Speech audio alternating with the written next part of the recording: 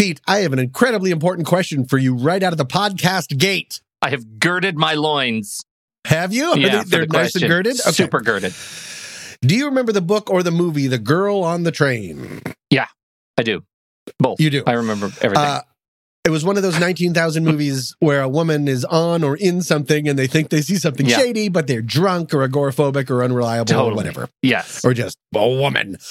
I remember and they're all one Amy thing. Adams, right? Like all of that was the big twist. It was all Amy with Adams. a little bit of Emily Blunt being like, what about me? And Amy's like, shove it. I'm the girl on Back the train. On the You're train. Yeah. You're the girl that didn't get the audition. Yeah, exactly.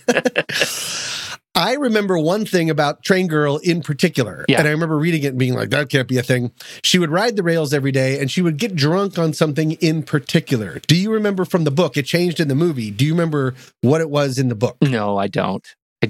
Canned gin and tonics. Canned gin and tonics. And I'd never heard of such a thing. And I was like, that now. Now you remember. Because it's like it's like the second main character. Yeah, that's absolutely right. It's the girl on the train she pops and another her can. Train juice. Yeah. So many.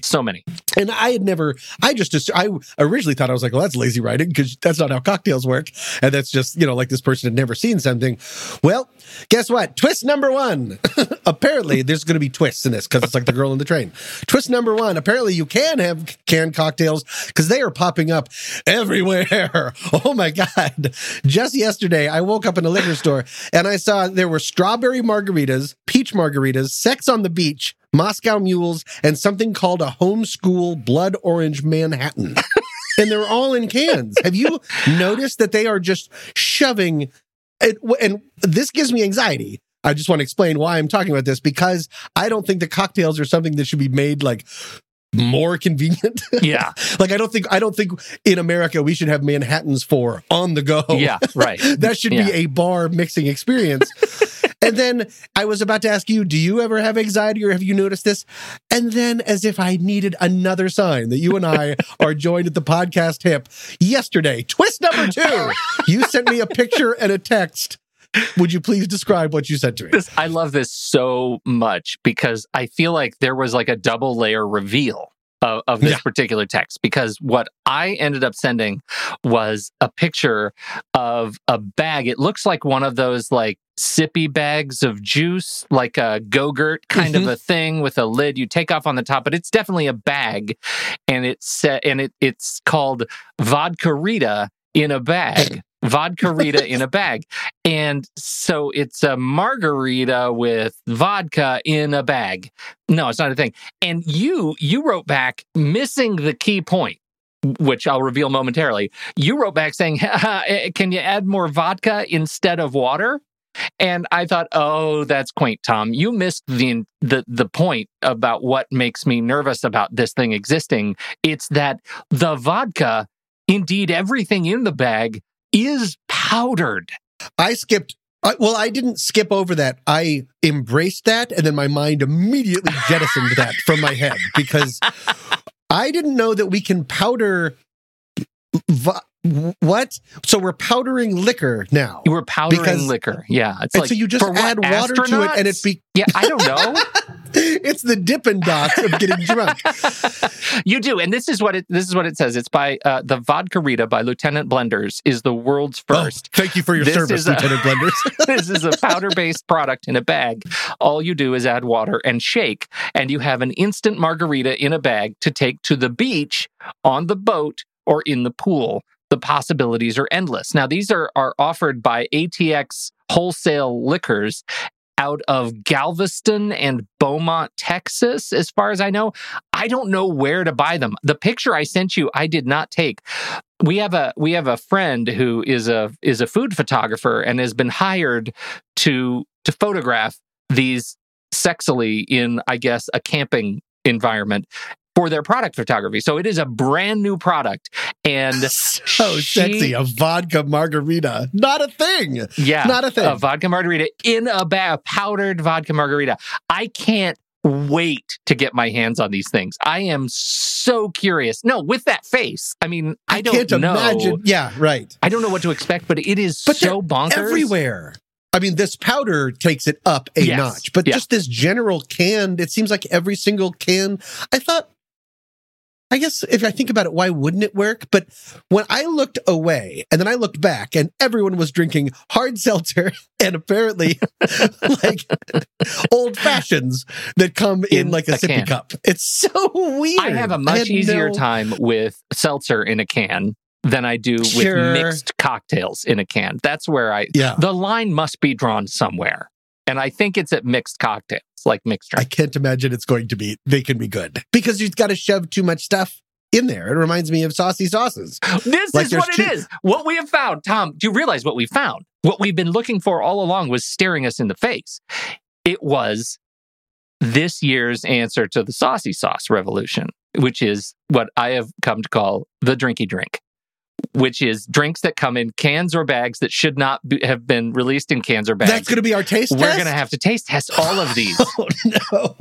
Don't you think? This is the drinky drink, the 2021 post-COVID, like, drinky drink. But it is, because after the saucy, because we just released the saucy sauces as a member bonus, right? Yeah. Or we're about to. Happy accident that this came out. It was just a couple weeks ago now as we recorded this. So we're going to be doing this like the saucy sauce was as a member bonus. That's why we released the saucy sauce, which was behind the paywall, because we wanted you to see what you're missing. Yeah. It is funny, though, because after the saucy sauce taste test, while I felt morally unclean, I was able to walk outside. After this drinky drink, I think we're going to make a day on it. We're going to be like the one thing you don't do is mix a bunch of different alcohols. Oh, yeah. And the other thing you don't is drink cocktails from cans. We're just saying, because nope. I'm getting the vodka Rita powder in a bag and I'm going to straight up like Lickamade this stuff. Like I'm going to get wet sticks and just start dipping. I'm going to get an 80s credit card and a mirror and just do rails of Manhattans off my desk.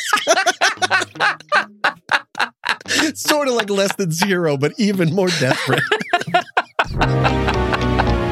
Flashback to the day that you went away. You said to see your family, but I ran into you yesterday, and you never saw it coming, baby. I knew you knew what I thought. Did you leave or not? You said that you meant to, but you forgot, and I never saw it coming. Welcome to What's That Smell, a sometimes funny podcast about humans and their anxieties. I'm Pete Wright. And I'm Tommy Metz III. And every week we each drag one of our deepest, darkest anxieties into the light to share it, learn about it, and hopefully laugh about it with all of you. Reach out. Send us a story of your anxieties. You just visit whatsthatsmell.net, and there's a big button and it says, hey, submit my anxiety. Share it with the team. I don't think it says that, but it's something like that. And there's a little form, and it pops up, and you can send us your anxiety, and we'll talk about it on the show, and we'll laugh about it, learn about it, love it, and share it. And it'll be super fun. I should stop talking. Why don't I go ahead and start? The patented Mets dribble to an end.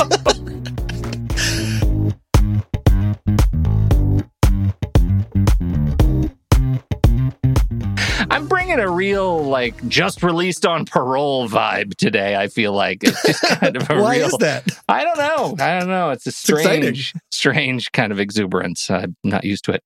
Tom, I think what it is that I am... so I'm going through some grief this week. Oh. It's crazy, right? What happened? Well, we talked a little bit about it, I think, in the past, which was, this whole... I have an adult child now. Yes, Sophia. Don't have them. Adult children. Oh. Just don't. Oh, don't have adult have children. them. Don't let them become adults. Because this is. I mean, we've been through. It's been a long time, like 19 years. We've had some great times, and we've had some really rough times, and we've gotten through it as a family, and it's amazing, and it's all great. And you are the result of your experiences. But I'm telling you, this has been the single hardest thing I have ever done as a family, is watching my adult child move out of my house. Because of a court order. Oh my God. No, because of college. Sorry. Yeah, I would think that might be a little harder. It's really deceiving. And I know this is like... it's a hard conversation to have because, I come from a place of, like, it's a place of great privilege to have the ability to send our child off to college. And I recognize that. And I never want to kind of lose sight of that. And there is no court order, and I haven't lost my child due to some incredible, like, horrible reason, right? I mean, this is really like they're going off and flourishing and thriving, and that's an amazing thing. But Tom, it's so hard. I can only imagine. I mean, it hit me like a Mack truck when the day she left. Was there do you want to walk through that? Is there a certain time that was surprising that it all came down? Was it a slow reveal? I have to start by talking about her bedroom. Oh, which is rough. It's rough skating. Her bedroom. I've talked to you about her behavior in the past. She's kind of an outdoorsy person, right? She runs camps, like Hunger Games camps. Right. She's Katniss in the woods. And let me work backwards. The last story that I have, the most recent story, she had taken with her to college, not one, but two, like 4.5, 5-inch, like outdoor knives. Like what? Big knives. Jeez, big 5-inch blades. That is outdoorsy. Yeah. And so she calls me. She's like, I lost my knives today. I'm like, why did you lose your knives? She said, well, I was outside. I was outside sitting under the tree carving. And I said, carving? Yeah, with my knives. And I said, that's awesome. And she said, and then I heard this voice from behind me, and it said, excuse me, miss, do you know you're on audio and video surveillance right now? And she says, I looked around. I was like, what? Like in this tree right here? He says, no, on my body cam. It was a police officer. Got it. Yes. And they both shared, I guess, a little laugh about that. Isn't that funny? He says, that was a great joke. Yeah. We can't allow... What a jape. We can't allow those knives on campus. Yeah. You have to lock those up. And she says, I have to lock up my knife. They're just little. He said, those are 5-inch blades on those knives. They're giant knives. And what is it that you're carving there? And she says, oh. Another knife. Oh, no, I'm sorry. A 4-foot-long wood katana. That's a sword. Japanese sword, Tom. She literally was making another knife. What is she preparing for? She makes these amazing decorative, like, wood swords and blades. She has another one that's about 2.5 feet long. It's a wooden, like, mini katana style kind of dagger. I don't know she knows what they're all called. And she crafts them out of hand, and they're perfectly balanced right on the hilt. You put them on your finger, and they're balanced perfectly. Yeah, like Kill Bill. Yeah, right, just like Kill Bill. And so it's incredibly impressive. But she was forced to lock up her knives. So the cop says, hey, you need to go to the security office and tell them. And the security office is right down at the end of this path, and it's in the greenhouse. And so she missed that it was a greenhouse and spent like 4 hours wandering around campus looking for the security greenhouse. Oh, no. Holding knives. Which does not exist, but holding two giant knives that were now contraband. So that was the most recent story. Now, that's just kind of she's an amazing individual. And so it starts going back to her bedroom. It's full of the debris that stems from projects like carving a 4-foot katana. Like, her room was a disaster. For all of her amazing qualities and talents, keeping a room is not one of them. Wood chips, plastic chips, metal shavings. Tom. Oh, Pete. She collects old pet hair and lint from dryers and keeps it in bags because that is what you use to, like, start fires in rains, like in rain. Like, she uses. Oh, that's actually kind of cool. That started as horrifying, and then that actually became cool. Yeah, because she knows things that I don't know. And she has experienced things in the out of doors that I have never experienced. It's really very impressive. And the result is her room is the base of operations for all of the mess left behind those explorations. So much evidence of a crime that was never committed. So I go, so they pulled out of the driveway. We packed up the car, everything she has, and they left. And at 11 o'clock on a Saturday morning. And so my son, Nick, and I were wandering aimlessly around the house. We were kind of weepy, but we got through it. We said our goodbyes and we were feeling okay. he sat down to play some Fortnite because that's his universal emotional salve, is Fortnite. And I don't even remember what I was doing, but I got this phone or this text from them on the road. And that's the other part. I couldn't go because of like COVID stuff, right? So it was just very limited. You have a limited window, limited number of people who can support you, that kind of a thing when you're moving into campus. So when you're showing up, yeah. So they call and say, I think I left my sweatshirt. Can you go into my room and see if it's in there? And so I walked up the stairs in the room and I saw the disaster that had befallen the place and the stuff on the floor and the desk and everything. And I found the sweatshirt. And I think I blacked out because the next thing I know, I'm like curled up in the fetal position, crying on the bed, like thinking, my God, what has happened? Like there is a her-shaped hole in my life now, because we have, I think with each of my kids, I have this really, I love the relationship I have with each of my kids. It's very different. We have different sense of humors, different interests, different everything. And so all at once, I was like, I have lost this one in my everyday life. And the other one that I have here, who's now playing Fortnite, I'm going to lose in a couple of years. And the weight of that emotional experience was so crushing, I didn't know what to do with myself. It was overwhelming and immediate grief. And then, apparently, to get over that grief, I started to clean. Oh, okay. So you wanted to dive in. So hard. I think I felt like because my wife had left and had that job, that I didn't have enough of a job. Like I didn't know what to do to be involved in this process, to be involved in kind of her stuff. And I thought, well, then clearly what I need to do is clean her stuff here, even though no one will ever see it. Like she's gone. I mean, she'll eventually see it, but. Yeah. First question, was the sweatshirt completely made of pine needles? Second question, were you cleaning to stay busy, or was that like a way of connecting with her and the experience, but in a way that was getting your body moving so you're not just sitting and marinating in sadness and anxiety? All of that. 100%. Because I needed to be in contact with that experience. I needed to be able to kind of touch that stuff and clean and throw away and change the sheets and do all of that, and to just sort of not sit still and not think, because for a week wandering from room to room, you'd see something that was a part of her, and it's oh my God, enormous.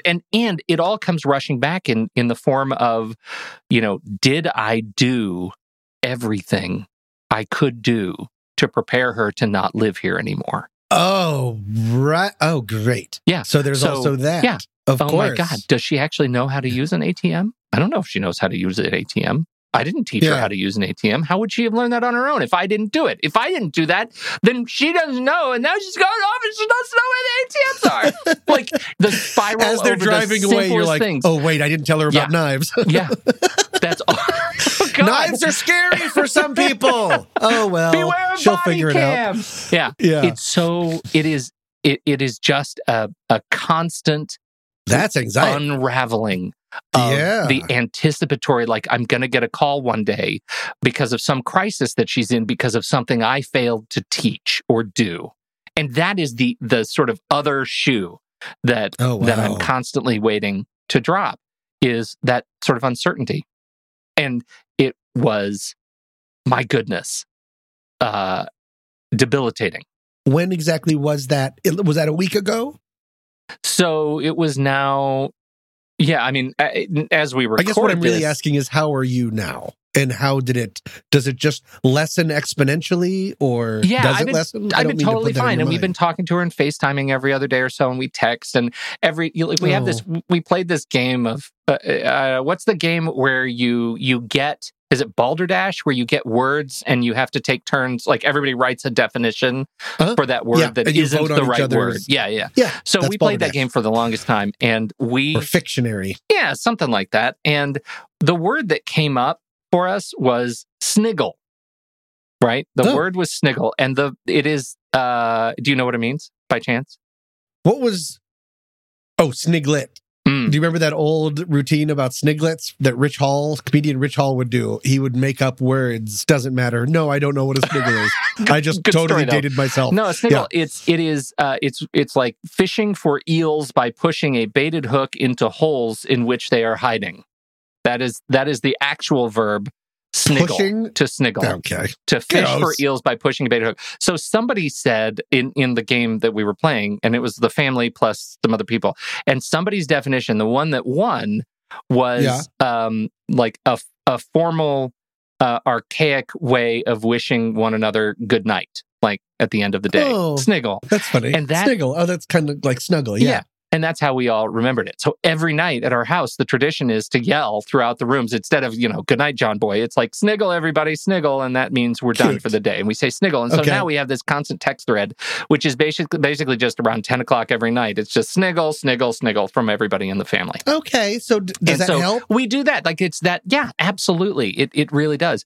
And then I'll be sitting here thinking about like preparing for this show, for example, and something will strike me, like some bit of language in my head or something I write down. And it's just like this overwhelming sense of loss. And it is immediate and completely unpredictable. Completely unpredictable. You're a haunted house. Yeah. That's what it feels like.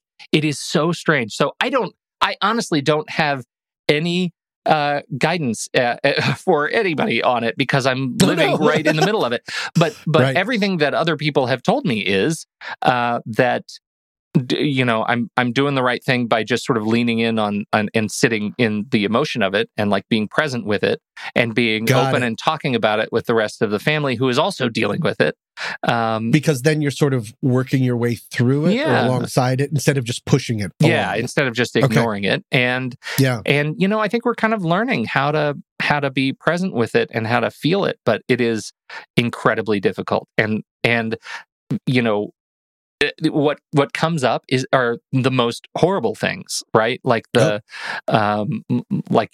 start telling myself these stories of like, oh, well, she just went to college. Like, I'm going to see her at Thanksgiving for 2 days and then at Christmas for like 4 weeks. And then I remember, my own experience, which is after my sophomore year, because she did, like, we were really, I now realize how blessed we were, completely selfishly, that COVID canceled her freshman year in-person learning. So she did her freshman year in college from her bedroom upstairs. Right. She's going as a sophomore. She's going as a sophomore. And so I had that. I had that as a real blessing. And now she's there. But I think back to my own experience, and I stopped coming home after I went away for sophomore year, right? I got a job on campus and I lived on campus through all summers, right? I just stopped coming home for extended times. And then I graduated and then I moved to Asia. Like, you can't get like that because I've always been okay, like through the first, 19 years of their lives, of my kids' lives, I've always been okay marking the parallel to my own. Yes, they're belligerent and hard right now, but I was also belligerent and hard at this age. Yes, they've gone off to college, but they'll come back for summers and vacations, and then it totally breaks because they don't, because I didn't, because who knows what's out there? The whole world is out there for them to explore, and I'm still here. Yeah, and it's hard not to feel sort of selfish, and that's part of that grief, because all I want is for both of my kids to thrive when they leave here. Right. And it's a push-pull. It is so hard to make that a reality in my head. It's crushing. I've never done anything like it. How is Nicholas handling it?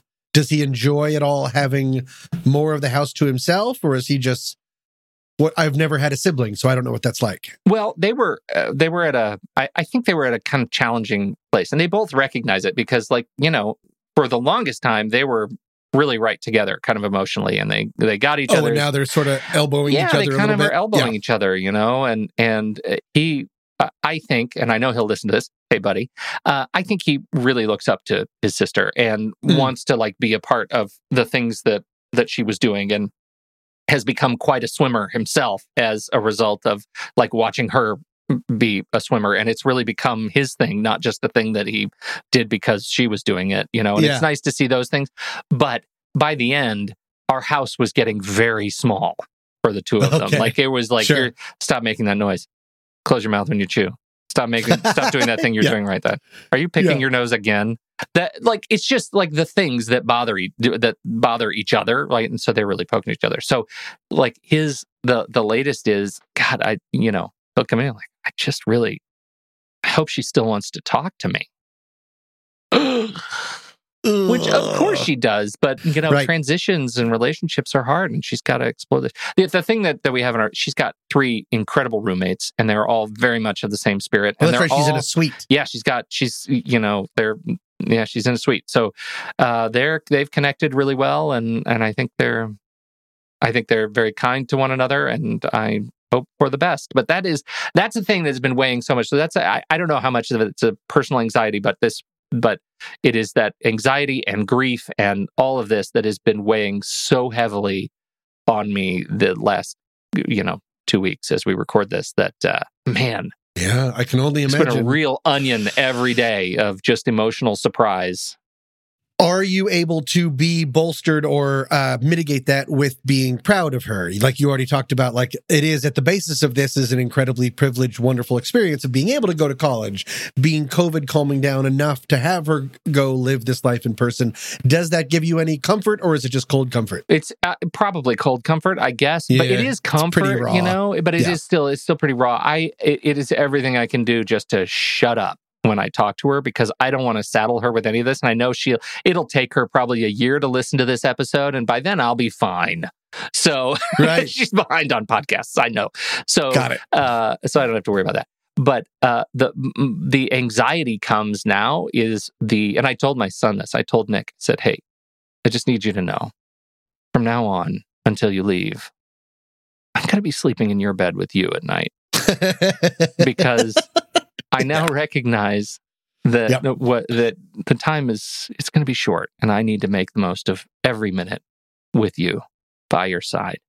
And I know as a teenager that might be hard, but Right. I just need you to know how much I love you, and I'm going to show you that all the time, whether you're with friends or not, or if you're alone. Whether you're playing Fortnite, I want to be on the mic with you. When you're talking to all those 8-year-olds with potty mouths or adults pretending to be children, I will be there. Here's your bedtime knives and sniggle, buddy.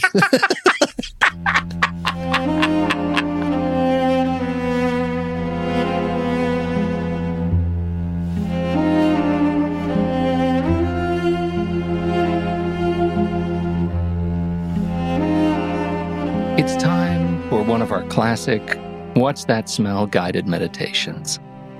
So find a comfortable place to sit. Maybe you're on your knees, maybe on your back, whatever works for you. As you listen to the sound of my voice, I want you to imagine yourself in London, England. Maybe you've been there before, walking through central London, listening to street corner barkers selling their fish and chips, slapping the hands away of wayward orphans attempting to steal your wallets as they scurry about the alleys. What's that? Benjamin Barker's barbershop. Might not want to go in there. There you are, walking along the banks of the River Thames. It's late July, 1858, and it is hot. You can feel the sweat dripping down your forehead, wiping your brow with a hanky. The streets are crowded, and the people around you wear a mask of misery. Your other senses are starting to kick in. What's that now? What's that smell? Oh God, do you ever smell it? It's the worst thing you've ever smelled. It's the stench of failure and human excrement. It's a miasma of regret and medical waste. It's the toxic, scented result of fear that's gone years ignored. And now you have cholera? You're standing in the middle of the Great Stink, a dark time in London when untreated waste and industrial disposal into the river finally backed up the aging sewer system. The stink itself was just one outcome, but it paired with disease and death plaguing the poor right alongside of those who had for years prior elected not to fund the river cleanup when it could have made a difference. The Great Stink left a cultural mark for sure, with characters like the Silent Highwayman, a skeletal boatman on the Thames rowing through dead bodies, and Dirty Father Thames, a lyric something along the lines of, filthy river, foul from London to the Nore, what art thou but one vast gutter, one tremendous common shore? Artist William Heath dubbed the river Monster Soup in his painting of the same name, which depicted a drop of water under a microscope containing hundreds of nightmare creatures loosely based on aquatic species, though his boasted many more teeth. And the Illustrated London News put a fine point on it. We can colonize the remotest ends of the earth. We can conquer India. We can pay the interest of the most enormous debt ever contracted. We can spread our name and our fame and our fructifying wealth to every part of the world, but we cannot clean the River Thames. This, as the curtains in the British Parliament were soaked in lime chloride in a feeble attempt to stifle the stench. Which was great, since it was Parliament that got London into this mess in the first place. It was the Building Act of 1844 that required new buildings to be connected to a sewer rather than a temporary cesspool, and those sewers were then flushed regularly directly into the Thames untreated. In 1859, the city started construction on 1,100 miles of new street sewers feeding into 82 miles of existing interconnecting sewers, and in 1866, new pumping stations were in operation to begin moving sewage more efficiently through the system. In the 1880s, 2 purification stations went online and operated until 1998, when dumping stopped and they began using an incinerator to dispose of waste. The upgrades of the London sewers made for an epic civil engineering project that is still lauded as one of the most complex of the period. Much of this same drainage system is still used by up to 8 million people every day. However, in 2014, representatives of Thames Water reported that the system is struggling to, quote, cope with the demands of 21st century London. Uh-oh.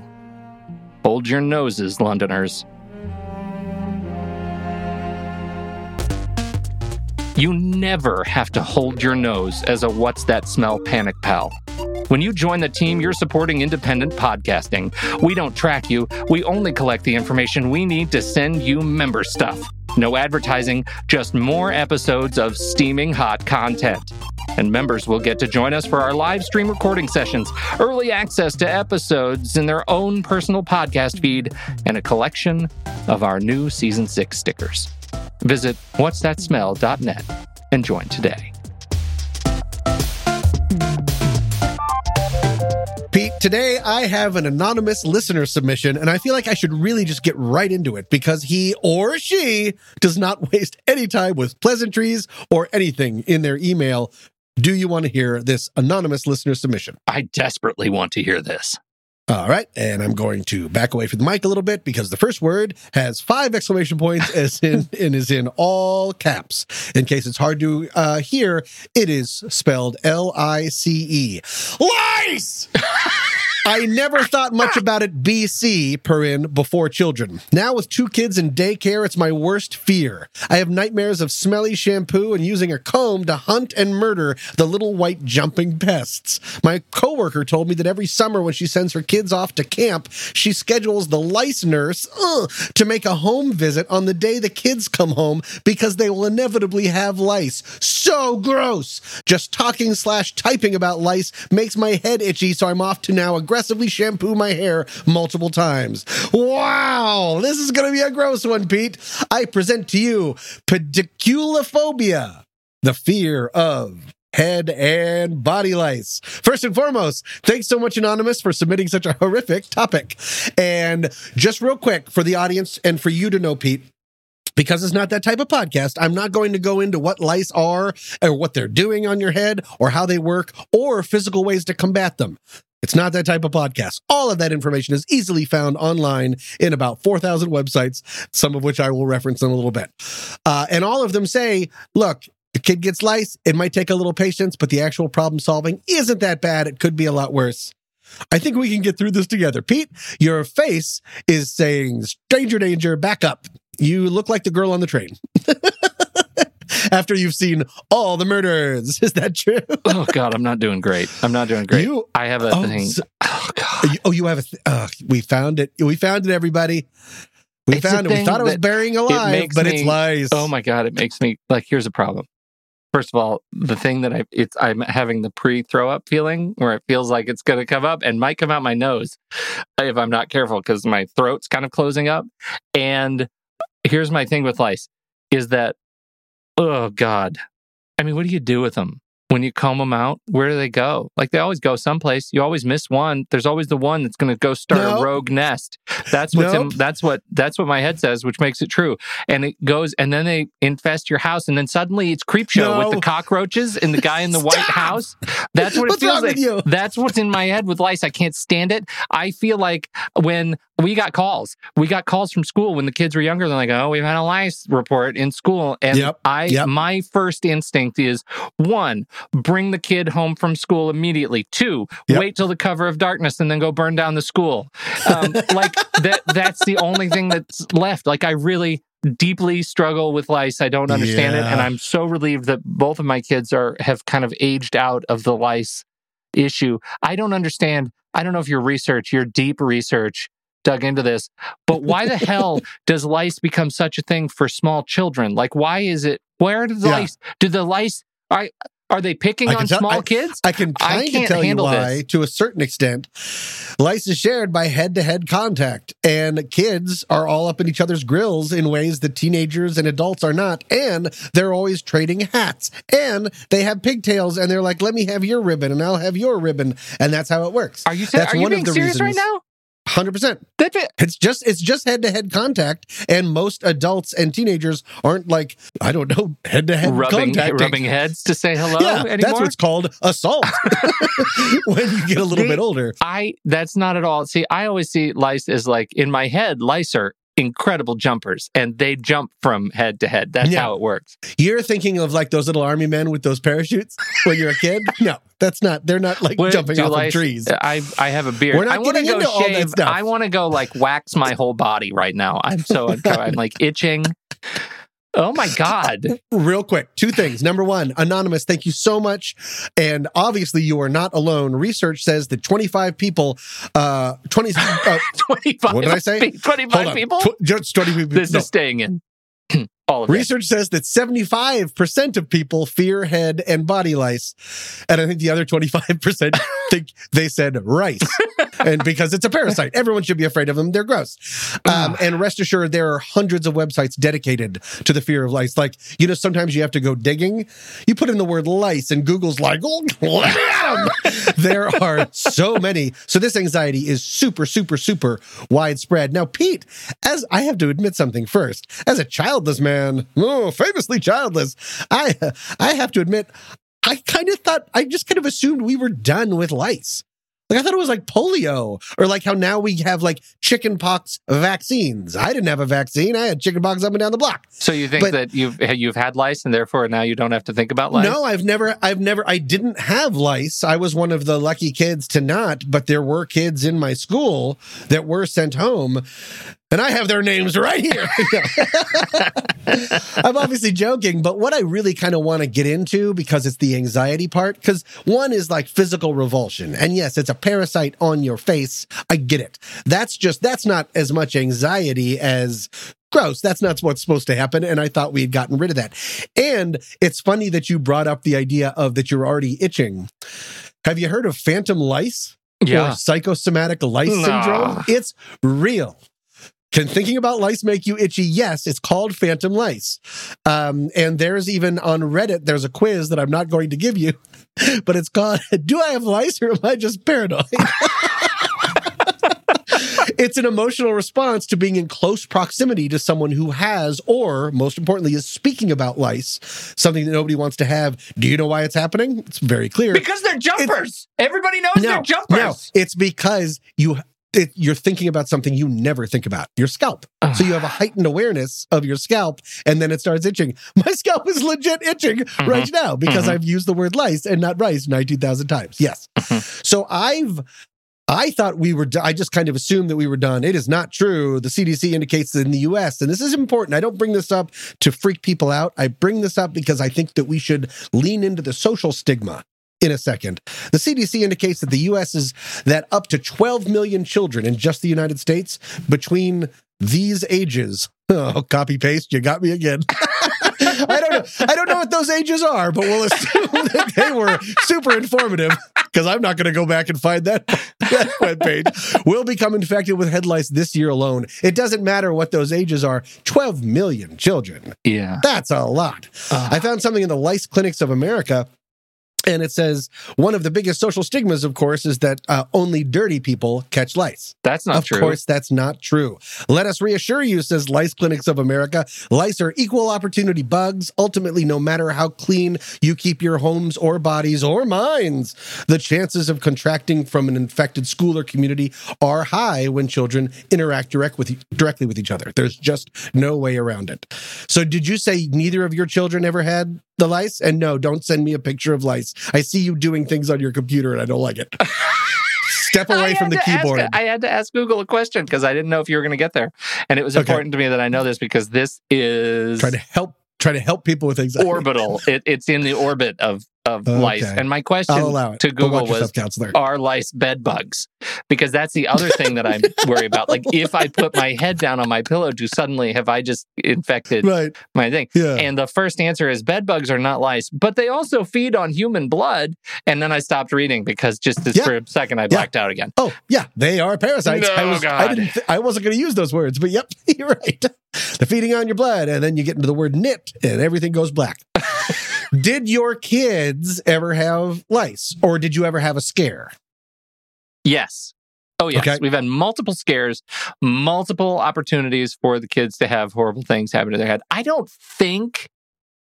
is this like state-dependent memory? Like, I don't remember if they ever actually had lice because it would have been a horrifying experience that I would have blacked out. Parenting is funny. Just because of the grossness of it or because of the stigma? Or both? Oh, the gross. Would you ever worry about the stigma? What do you, like... The social stigma of, unfortunately, it is a huge continuing myth that if your kid gets lice, or if you have lice, it's because you are a dirty dird. Dirty dird. No, I don't know if you remember. A few minutes ago, I told you about my daughter's bedroom. Never had lice. Never had lice. And it was a filthy place because of nature had moved into my house. So that's not, I'm not afraid of the stigma. I don't like the bugs. I don't like them. Here's the weirdest thing, right? Like, I know objectively about the bazillion tiny microscopic creatures that live in my skin, in everywhere. Like, we're covered in biological... Oh, yes, you are. I am a walking ivory soap. Nope, you are mostly biological material that's not named Tom. And they call me Mr. Irish Spring. We contain multitudes. Did you ever read that book? What, the We Contain Multitudes? Yeah. No. So gross. I don't like it. We Contain Multitudes is not the story that I thought it was. So hang on.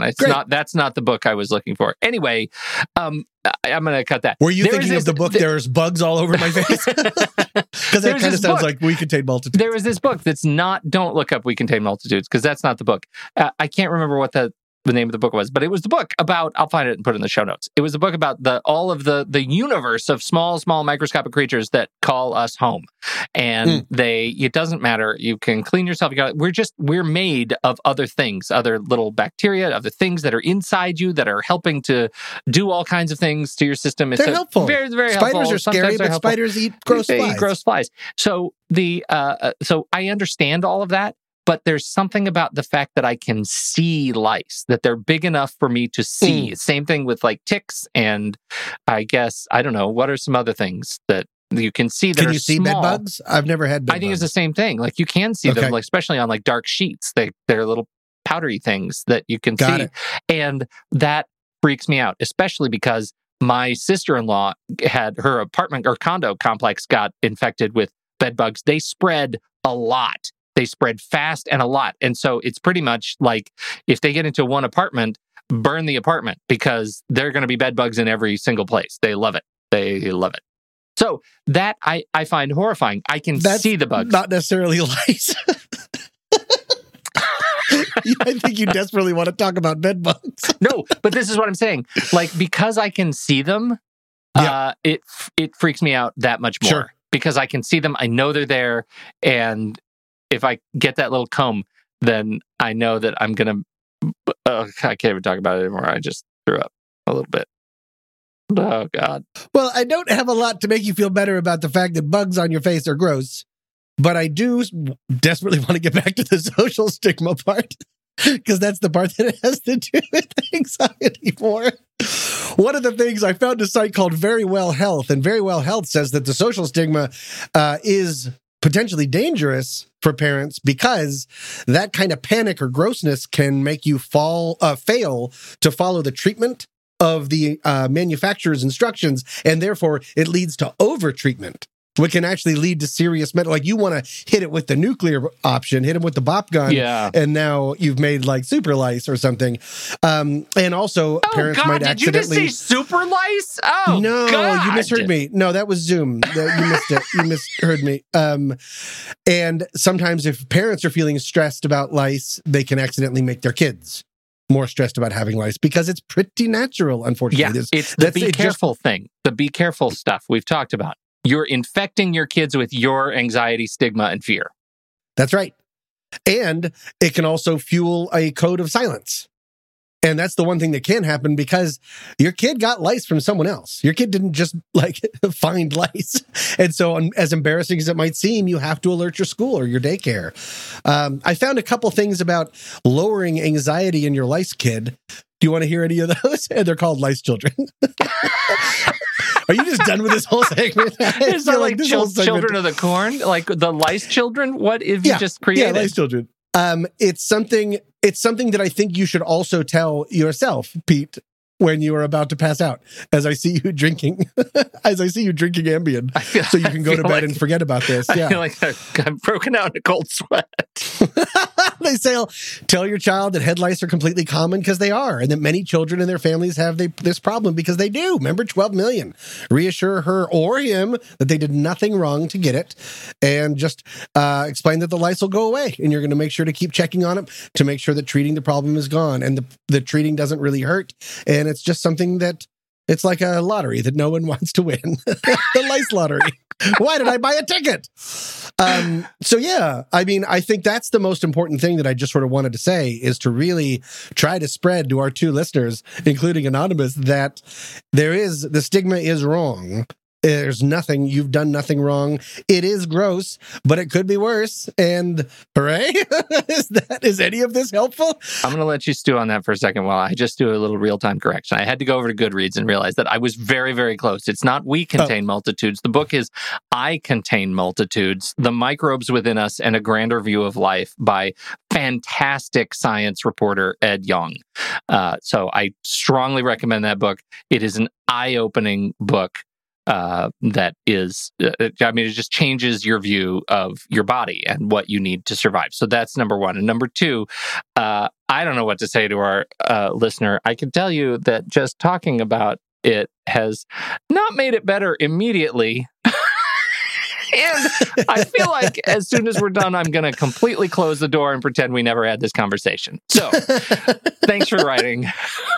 Thank you, Anonymous. We appreciate it. And to all the lice out there, sniggle. Whatever reason, I think I like it. Feels like there's something missing. At least it's something different. And I can't help this feeling. I think I like it. Thank you all so much for joining us for this episode. This week's tune is I Think I Like It by Basic, featuring Black Griffin. Coming up next week. What if we found out what the smell was? You would never know. Yeah, because as soon as we find out what the smell is, there's going to be like this huge explosion, and then all episodes disappear, and Pete and I are never seen or heard from again, much like maybe you. kidding. Don't you drive a convertible? Probably a convertible Miata. Probably. Bright yellow, banana yellow. My car runs, it's made of seagulls. Yeah. This is everything that California's known for. Yeah. Clive Owen just jammed graham crackers down your throat while you were loosely anesthetized. We don't know what we're doing yet. Until then, I'm Tommy Mess III. And I'm Pete Wright. Thank you for downloading. We'll be back next week on What's That Smell?